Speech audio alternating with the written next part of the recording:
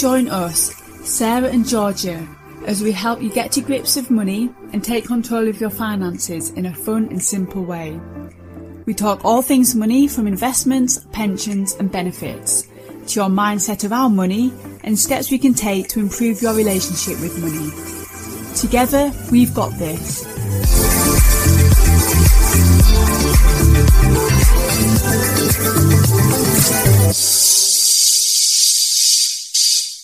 Hi, this is episode 24 of the Money Confidence podcast.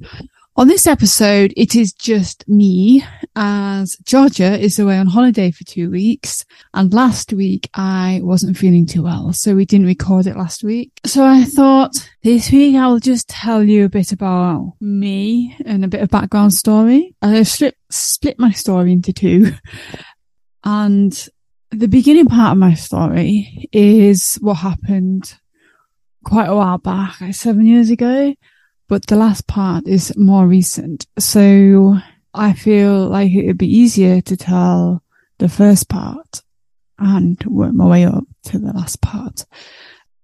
So I have twin boys, and they're 7 now. And then having twin boys, is the best thing that happened to me. But for years after I had them, I felt like I was drowning financially and emotionally. So in November 2014, Luke, my partner, and I completed on our first ever home. And at the time I was in hospital and my twin boys were in the neonatal intensive care unit. So on the 16th of November at around 7:00, I was sat at home. It was a Sunday evening and my water suddenly broke and I could see the umbilical cord, and I knew something was wrong, but I wasn't too sure what it meant. It was an umbilical cord prolapse. Luke rang the labour line, which we'd just heard about that day, and within 8 minutes, the ambulance had arrived. I was blue lighted to hospital and I had an emergency C-section. I remember waking up and I was in so much pain. I wasn't allowed to see my boys that night, and I had to wait until the morning to see them. And it was the longest night I've ever had.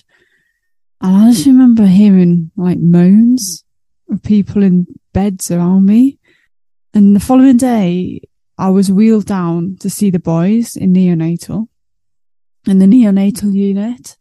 And they just looked so small. They looked so small, lying in incubators, and had these oxygen and feeding tubes attached to them.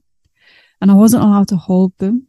I just remember sitting in the wheelchair and I just cried my eyes out. I couldn't stop crying. And then about a week later, I was out of hospital, but I spent every day in the hospital in a neonatal unit. I had to take taxis or the bus because I couldn't drive because I'd had the C-section. From what I remember, I spent a lot of the time hooked up to an electric breast pump. And I remember giving the nurse my container of express milk to store in the fridge. And she just looked at it and she said, "Is that it?" And I just felt really inadequate and guilty, and like I couldn't even do like a basic thing. Neonatal unit was full of premature twins, especially identical twin boys like my boys. I think there's something in the water where I live. But everyone around me seemed to be breastfeeding without a problem. As one mum was producing what seemed enough milk to feed the entire neonatal unit. I just couldn't do it. And I mean, I've really tried, and I felt like such a failure and unable to provide like such a basic thing for my boys. And I just remember thinking, I just remember feeling really alone, like in a ward where everyone seemed to be doing like the right thing and so effortlessly. And I seemed to be the only one that couldn't do it. I seemed to be the only one that was having problems. Like, was really finding it difficult. So I'd been trying for about 2 weeks. I was in a neonatal unit, coming in every day, and it just was getting harder. It wasn't getting any easier. And I just remember one day when I was trying to breastfeed my boys, the consultant who had delivered the boys, who had delivered the twins, she came over to me and she looked at me. She told me it's okay to stop breastfeeding and that she used formula. when her children were young, and that they're absolutely fine and healthy, and it didn't make me a bad mum. She told me that mum guilt is just part of being a parent, and that my well-being was more important. And I think it was significant for me that it was a consultant who told me this, because she was an expert in a field. You know, she was pivotal in saving my son's life when I had the C-section. When she said that to me, I just felt so relieved. I felt it was okay not to keep trying and not to do what everyone else was doing around me. And the pressure and the guilt I was feeling subsided. I didn't feel so inadequate, and I was just so grateful for her advice. But this thing that happened to me, this how I felt in the neonatal unit, and the help, the advice that the consultant gave me, and what a big impact that had on me, got me thinking about money and finance. And I mean, we're not told about motherhood at school. We're not told about how to be parents at school. You're just expected to know about it. And you look around you and see what other mums are doing. And in my case, everyone was breastfeeding, and the nurse was visibly disappointed that I'd not produced enough milk. And then I've ended up feeling like I was failing. I was failing the most important people in my life. And it's the same with money. We're not taught about money at school, yet we're supposed to know how to manage it properly.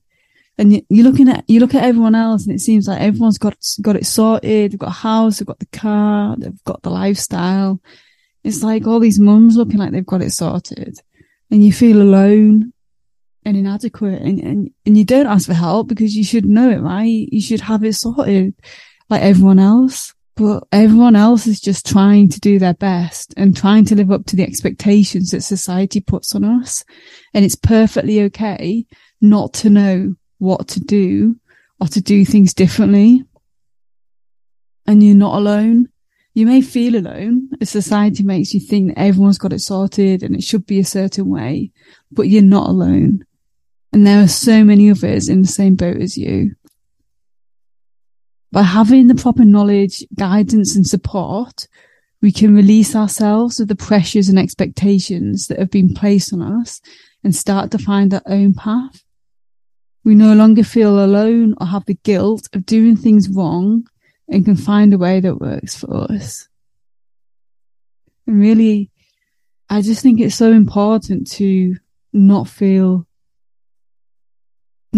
ashamed or inadequate for not knowing what you're doing. It's okay not to know what you're doing. And most of us don't know what we're doing. We're just guided by societal expectations. And getting the proper information and support and the guidance is really important, because it can help you. It can really help you. I don't think it's easy. I don't think it's easy to ask for help. I know you should ask for help, but I don't think it's easy to ask for help. I don't know whether I'd have asked for help.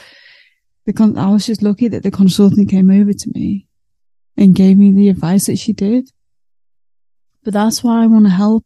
I want to help others. I want to help others who are maybe scared or afraid to ask for help with money. Like they think they should know it because people expect you to know it. But no one's been taught it. So that's what I want to help others have, the information and the resources to be able to make these decisions for themselves. Not to make decisions based on what other people are doing, but to make it for themselves. But I think it's also important to have the support there. The support of other people. Because then you don't feel so alone. That is my story. And next week, because George is still on holiday next week, but next week I'm going to share the next part of my story with you. I just hope it helps someone. Just, even if it's just one person out there that's listening, I hope it helps, because I feel there's a lot of judgment and shame around things like this. Like we should know these things, and we don't. And it's okay. It's okay that you don't. Everyone's learning. We just need to go easy on ourselves. But yeah, so next week I'll be sharing the second part of my story. And then the following week, Georgia will be back. And it will be back to our usual podcast. But I hope it's been useful. And if anyone's got any comments or anyone resonates with anything that I've said, please do let me know. There's an email in the show notes, and it's podcast@thegoodmoneycoach.com. I would love to hear from you.